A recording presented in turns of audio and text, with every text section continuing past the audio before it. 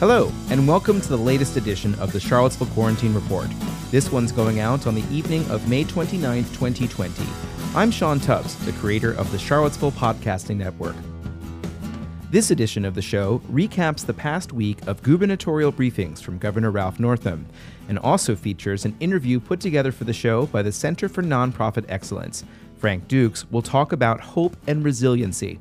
Leadership is showing by example, a willingness to share the burden, and is really poor leadership when you don't see that. You now have to wear a mask inside businesses in Virginia, according to Governor Northam's Executive Order 63. On Tuesday, Governor Northam addressed the publication of photographs that showed him without wearing a mask last weekend at Virginia Beach. People held me accountable, and I appreciate that. In the future, when I'm out in the public, I will be better prepared. Let's get going with the show.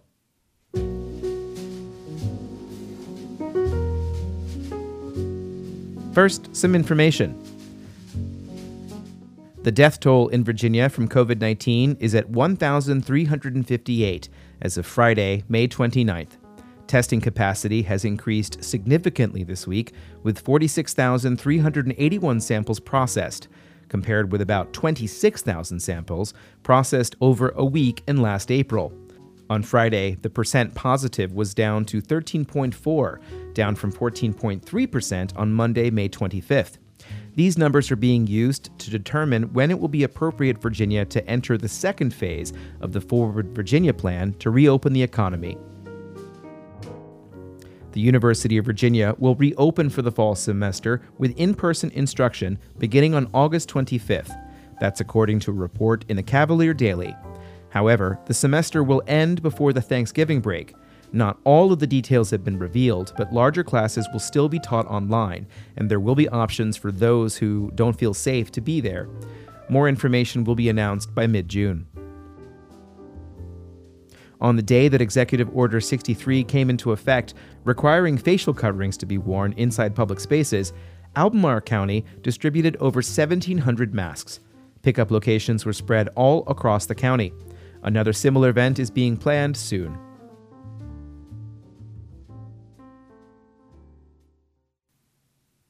On today's show, we'll take a listen to pieces from two press briefings from Governor Ralph Northam. One now, then the interview, then another one later. On Tuesday, the governor addressed images that showed him without a mask outside at Virginia Beach on Memorial Day weekend. The city was allowed to open the oceanfront on May 22nd after demonstrating that they had a plan in place to enforce physical distancing. On Saturday, I visited the oceanfront with the intention of speaking to the mayor, thanking first responders and ambassadors, and seeing how the reopening plan was working. I also plan to take a few questions from the press. On my way to talk with the reporters, some well-wishers came up to me and asked to take pictures. I was not prepared because my mask was in the car. I take full responsibility for that. People held me accountable, and I appreciate that. In the future, when I'm out in the public, I will be better prepared. We're all forming new habits and routines, and we're all adjusting to this new normal. On Friday, May 29th, Northern Virginia, the city of Richmond, and Accomack County have all now entered into the Phase 1 of the Forward Virginia reopening plan. However, for specific businesses, this is not mandatory. I want to emphasize that while Phase 1 loosens some restrictions, it does not require any business or place of worship to open until they are comfortable that they can do so safely. Just because you can open doesn't mean that you have to open. The big news on Tuesday was that Phase 1 now comes with an additional requirement from the governor. Executive Order 63 went into effect at 12:01 a.m. on Friday, May 29th. Everyone will need to wear a face covering when you're inside at a public place starting this Friday. That's at a store, a barber shop, a restaurant, on public transportation, at a government building, or anywhere where people can congregate in groups. I am taking this step because science increasingly shows us that the virus spreads less easily when everyone is wearing face coverings. Exceptions are granted if you are eating or drinking at a restaurant, outside, if you are exercising, or if you have a health condition. Northam said it was important to get some more masks to some sectors of the population. I know that even these steps are going to be difficult for some of our most vulnerable populations. Throughout this pandemic, we've seen community groups step up to help out, and I hope that can be the case here. If you're a group that can help provide face coverings to people who don't have them, please consider ways to do that. My administration is working to provide masks to targeted at-risk populations, but every bit helps. This is a matter of public health, and as a result, any enforcement that is needed will be done by our health officials. This is not a criminal matter, and our law enforcement, our police, and our sheriffs will not have a role in enforcing this. And as we heard at the top of the show, Albemarle County distributed over 1,700 masks on Friday. Now, we'll hear more about enforcement of this mask protocol later on in the show, as there are still some open questions. But at the end of the press briefing on May 26th, Northam was asked an important question by Mel Leonore of the Richmond Times-Dispatch. Are you being tested regularly for COVID-19? I know people who saw you interacting with people pretty closely over the weekend wondered whether you exposed yourself. Are you regularly being tested, and have you received an antibody test? Yes, the question is, am I being regularly tested? And I assume you mentioned antibody, but with the nasal swab as well. And to date, I haven't been, but the message that I wanted to put forward today is that we have a lot of great community testing sites out there, and I look forward to going to one of those sites in the near future, Mel, being tested, and also demonstrating to the rest of Virginians how easy this test is to do, and encourage more Virginians to be tested. We'll hear more about Northam and testing later on in the program. For now, let's move on to the next segment.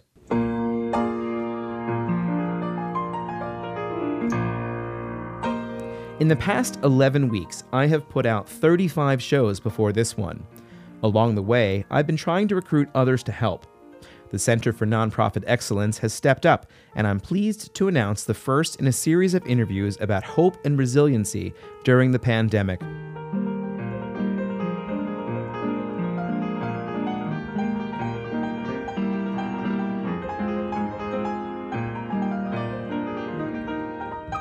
I'm helping them to produce this series, which you'll be able to continue to listen to both here on this podcast and on the CNE website.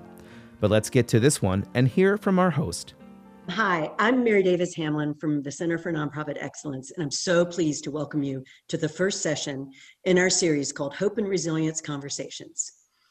It seems more important than ever to learn from those wise ones that are around us, and our first guest is surely one of those.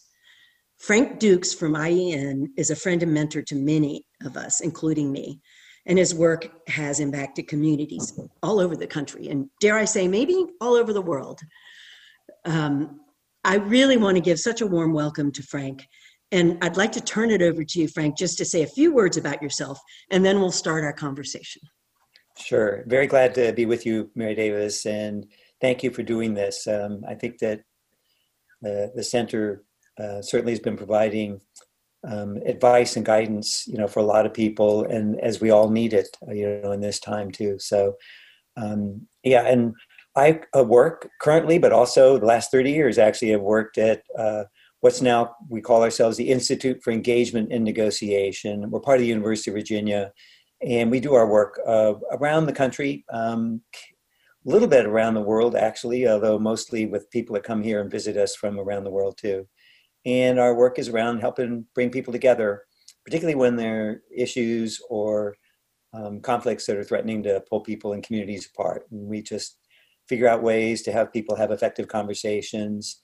And I've been in Charlottesville since 1973, and I'm currently isolating myself with my wife, longtime partner Linda, and we have 2 kids, one in Chicago, grown kids, and one in Pennsylvania.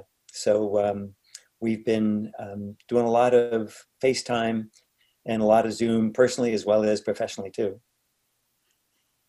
Well, thank you for being here.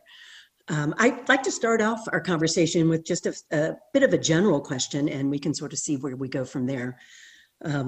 But how do you hold on to hope during times of crisis such as COVID-19? Yeah, it's a great question of hope.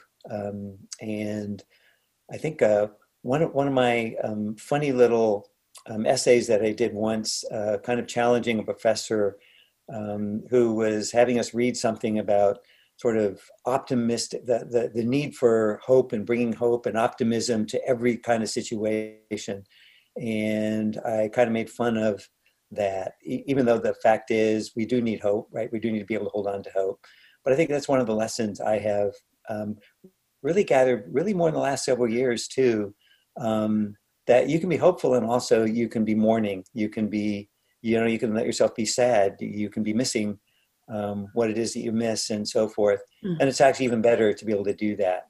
And I find it myself easier to hold on to that hope too. I think also, this is probably going to be the answer to all the questions you have, but for me, it's connection.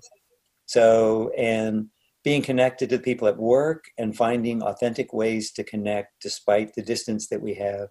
Being connected with my family. I am really fortunate that my wife and I are able to be at home, together, and just extraordinarily grateful that we have FaceTime and Zoom, despite the fact that I get so tired of Zoom calls too, like everybody else. But on the other hand, I'm so grateful for that. So being able to maintain connections with people, my family, we get together, the extended family, every week or two for a gathering, which we all value. And I literally get together with my grandson, who's only 1 year old. So he does have a little bit of help from his parents doing that. But we probably see them 2 or 3 times a day.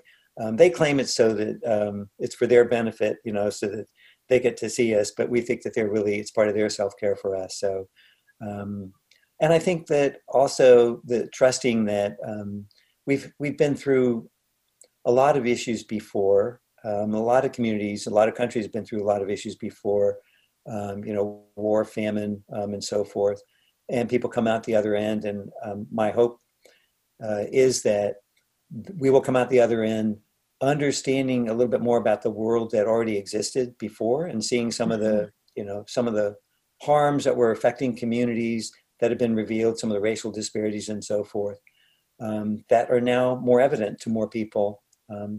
So I actually do have a lot of hope through connection, through keeping my eyes open, but also being willing, to mourn when that's appropriate too. I like what you said around mourning. Kind of brings hope more alive in some ways, that you need to couple them often. Yeah, very good. When you think about resilience and you think about what you know now that maybe you didn't know in your earlier years, now that you're an wise one, what do you know around that? What can you tell people around what supports resilience for you? Yeah, resilience is one of my favorite words. And I think, I went like 2/3 of my life without even being aware of it. And our institute actually used to have the word environment in our name. And so I first came across that word through environmental elements. And I think it's actually pretty useful to think about that. A lot of people just think, the ability to bounce back, right? But resilience in ecological terms is the ability of a system to return to the same functions that it had before. So it doesn't mean that it didn't have loss. Doesn't mean that there was a harm, that there wasn't a harm to it. But it's able to restore those functions. And it also means that oftentimes it changes, So for me, the idea of resilience is a powerful, it's really a metaphor, but it's also, a fact that, of course, we all say, this person's really resilient, when they've overcome something. But I think also allowing ourselves to recognize that we'll be changed in that, but as long as we maintain our sort of core function. So are relationships important? Yes. Are we able to maintain the relationships? Yes. Even though we're doing it in different ways. And I desperately miss being able to, hug, different people at different times. But I think that's a key element for me. And then also just looking at so many examples of so many people.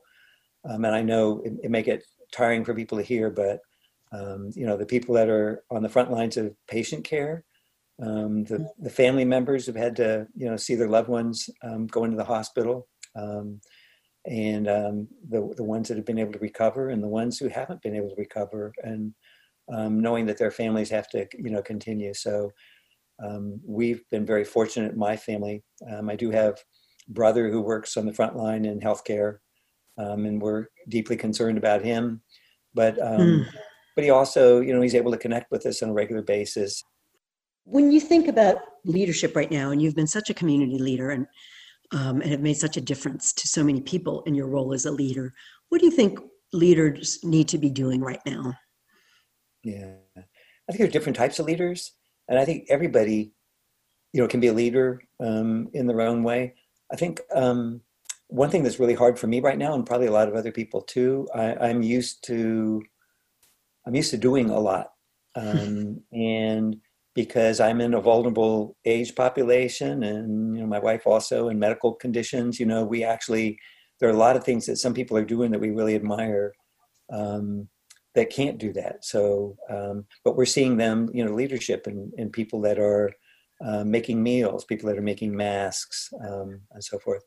I think a big part of leadership that most people don't think about is listening to what the needs are, listening to the different communities, and particularly listening really hard when we don't get to hear or see from people that are affected, that tend to be invisible. And again, looking at some of the racial disparities that we're seeing in how COVID-19 has affected different communities, the Native Americans, African Americans, Latinx community, and so forth, and being able to listen to what their needs are, and being willing to follow, that also when I'm not in a position that I can be leading to.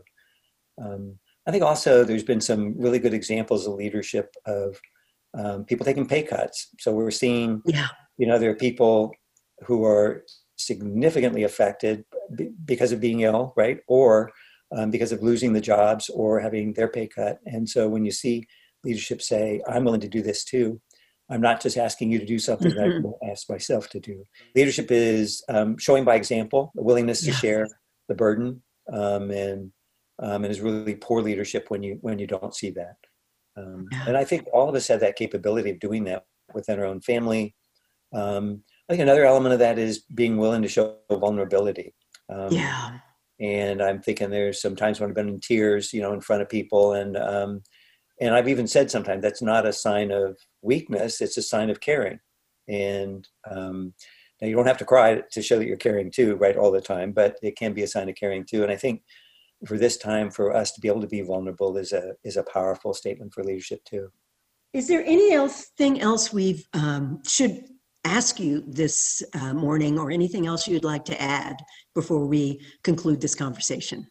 I know a lot of people already knew this, that community is important, and community means caring for each other and stepping up to do that in different ways. I think there's been this sort of false dichotomy that I've seen some people play out, this idea that it's the people that want to, care for the people that are ill and prevent further illness, versus the people that want to, reopen and get the commerce going, get the economy going, and so forth. The people that I know who are who've been most active and deeply concerned about staying safe, about really promoting the idea of the social distancing, who are making masks for other people, who are forwarding articles talking about the harm that can be done if we reopen, are also the people that are actually working to take care of those who've lost jobs. So they're donating salary, making donations to the Charlottesville Area Community Foundation, and so forth. So I think beware the sort of polarizing language that is so easy to fall into, and look for ways that community can be made, community can be strengthened. I know it's hard, especially for those of us that have to stay, isolated. It's hard for us to be able to do that. And so look to those who can offer some guidance about being able to do that. And one of those elements of guidance is being an empathetic listener, hearing the concerns that people have, and and looking for ways that we can help create community. We know that we need to continue to improve our community. We need to continue to strengthen our community, whenever we come out of the COVID-19 isolation and however that comes out. We need to do that in a way that protects the most vulnerable people, those at risk from the illness, but also those that have been at risk and continue to be at risk or even more risk for economic harm too. Thank you, Frank. I so appreciate you being here with us.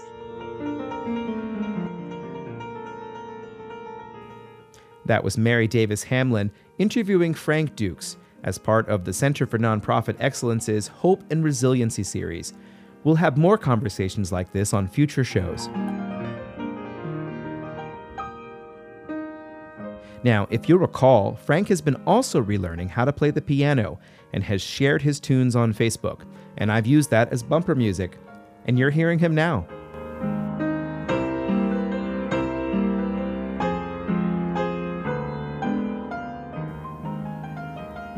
When we come back, we'll have more from Governor Ralph Northam. You're listening to the Charlottesville Quarantine Report.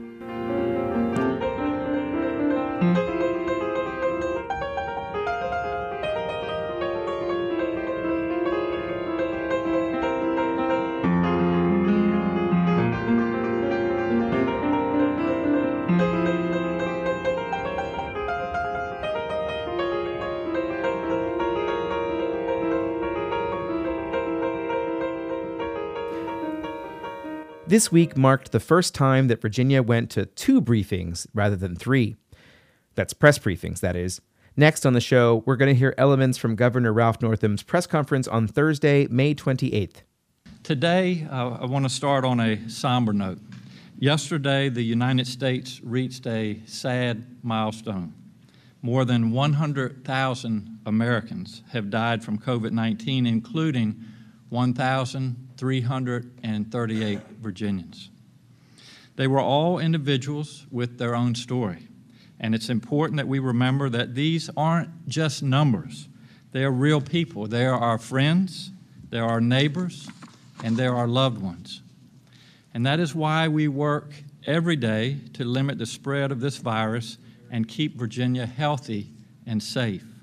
It's why it is so important that everyone continue to please act responsibly to reduce the chances of getting or spreading the virus. Let's get a reminder real quick of what Phase 1 actually means now that it has been extended to all of Virginia.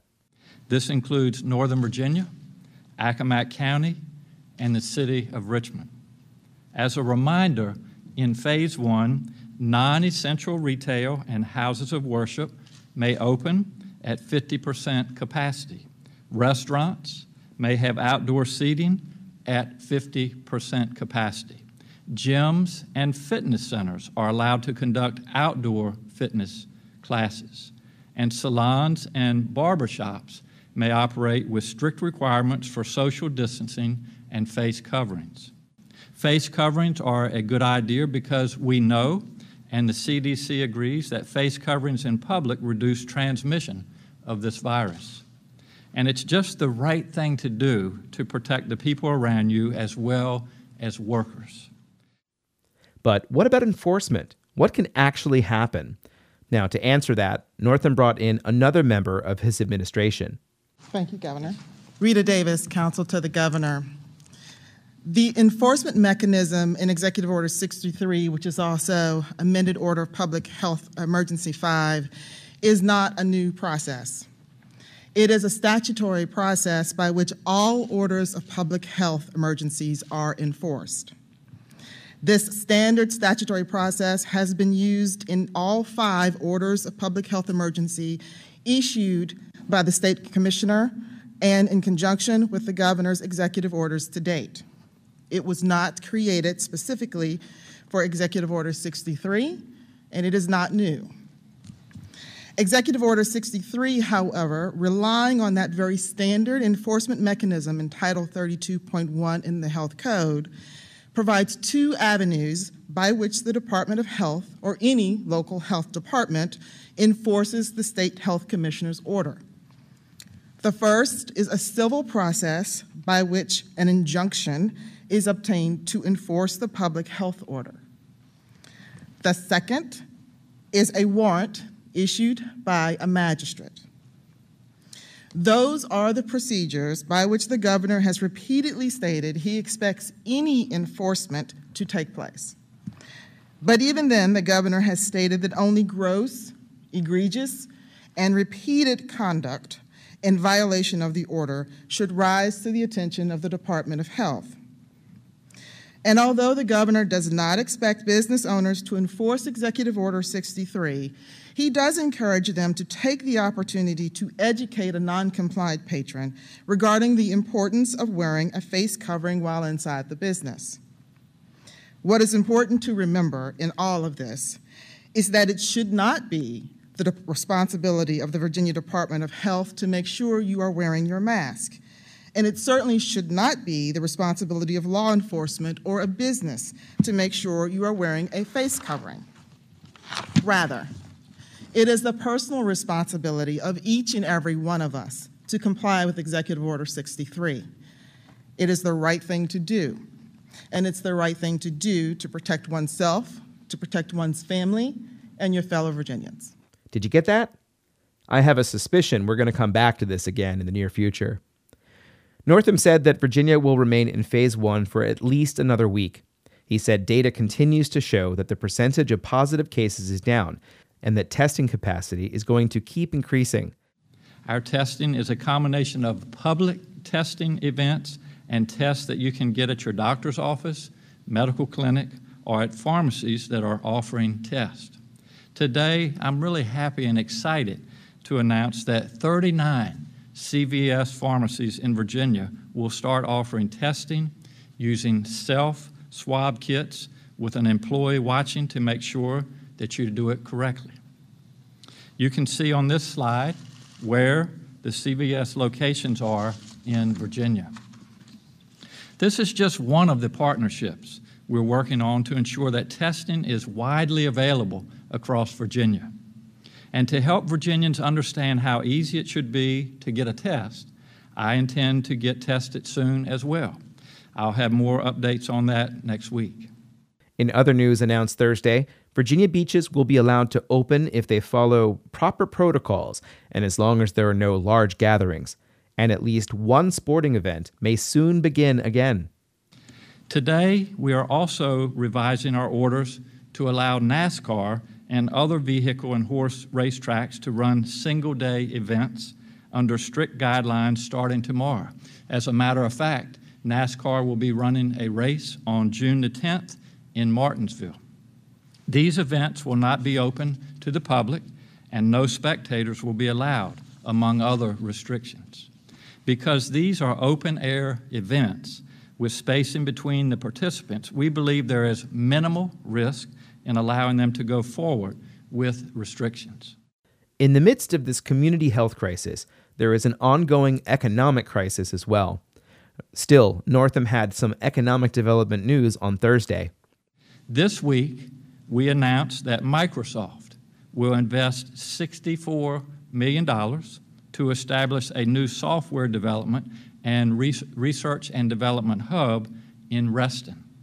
This will create 1,500 new jobs, and we're glad to have all of them. And we expect to have more jobs announcements, including in rural parts of our state, in the next few days. Additionally, the foundation for a new wind turbine was just installed in federal waters off of our coast, just off of Virginia Beach. This is the first turbine foundation in U.S. federal waters and marking an important step as we continue to move toward a 100% carbon-free energy grid by 2050. Summer has arrived in Charlottesville this week with high levels of humidity. People are gathering more than they were, and there are concerns that a second wave will hit. Here's a question from Amy Friedenberger of the Roanoke Times. The University of Virginia's weekly run of the model shows that with restrictions lifted May 15th, that cases are going to surge by thousands a day this summer, larger numbers than what we're seeing right now. And I'm wondering what your thoughts are on this model, and if cases were to spike like this, would you put business restrictions back in place statewide or regionally? The second part of your question, if we see cases spike, if we see hot spots, again, we have better ability to test, we have better ability to do the tracing. And so if we get to the point where there are hot spots or areas that are having difficulties with numbers that are not going in the right direction, if you will, then obviously we'll make those adjustments. But you know, as far as the University of Virginia model, I would have to sit down. I haven't looked at it in the last few days, but we have put in a lot of restrictions, especially holding Northern Virginia back for 2 weeks, Richmond, Accomack County.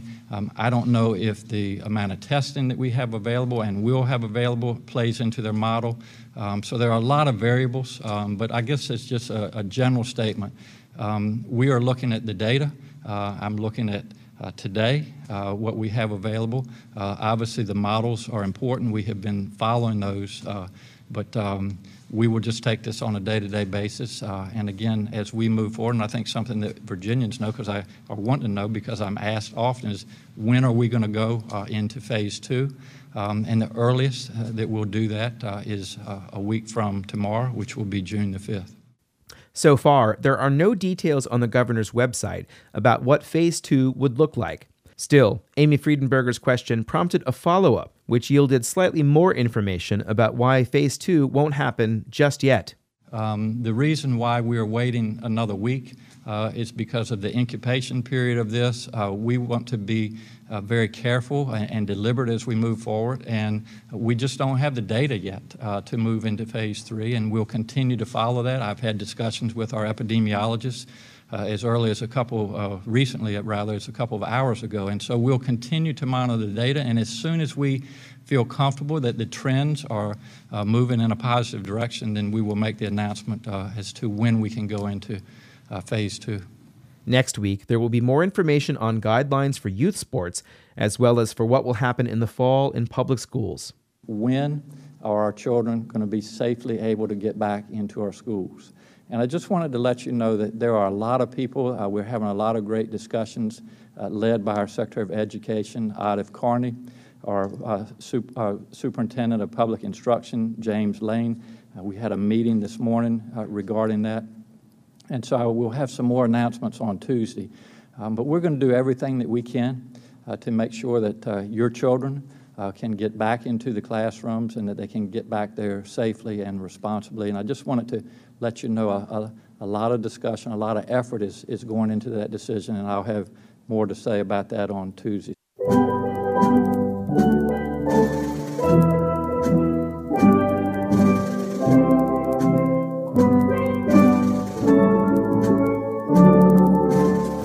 This is the time of year that high school seniors across Virginia and the nation would have been collecting their diplomas at graduation ceremonies. Northam addressed them on Thursday. You have all worked for years toward the goal of graduating, and now that you have reached this milestone, you cannot celebrate it together with your classmates, friends, family, and teachers. And I know this must be very, very difficult. This has been the Charlottesville Quarantine Report, and in the spirit of this being the time for our graduates of our high schools, let's conclude today's episode with a virtual ceremony put together by Virginia Public Media. I thank them for this audio and also for the audio of the governor's press conferences, which I've been able to bring you now for 36 episodes. I'll be back with another episode over the weekend, but for now, let's listen to some words for the future to our graduates. I'm Sean Tubbs. Thank you for listening.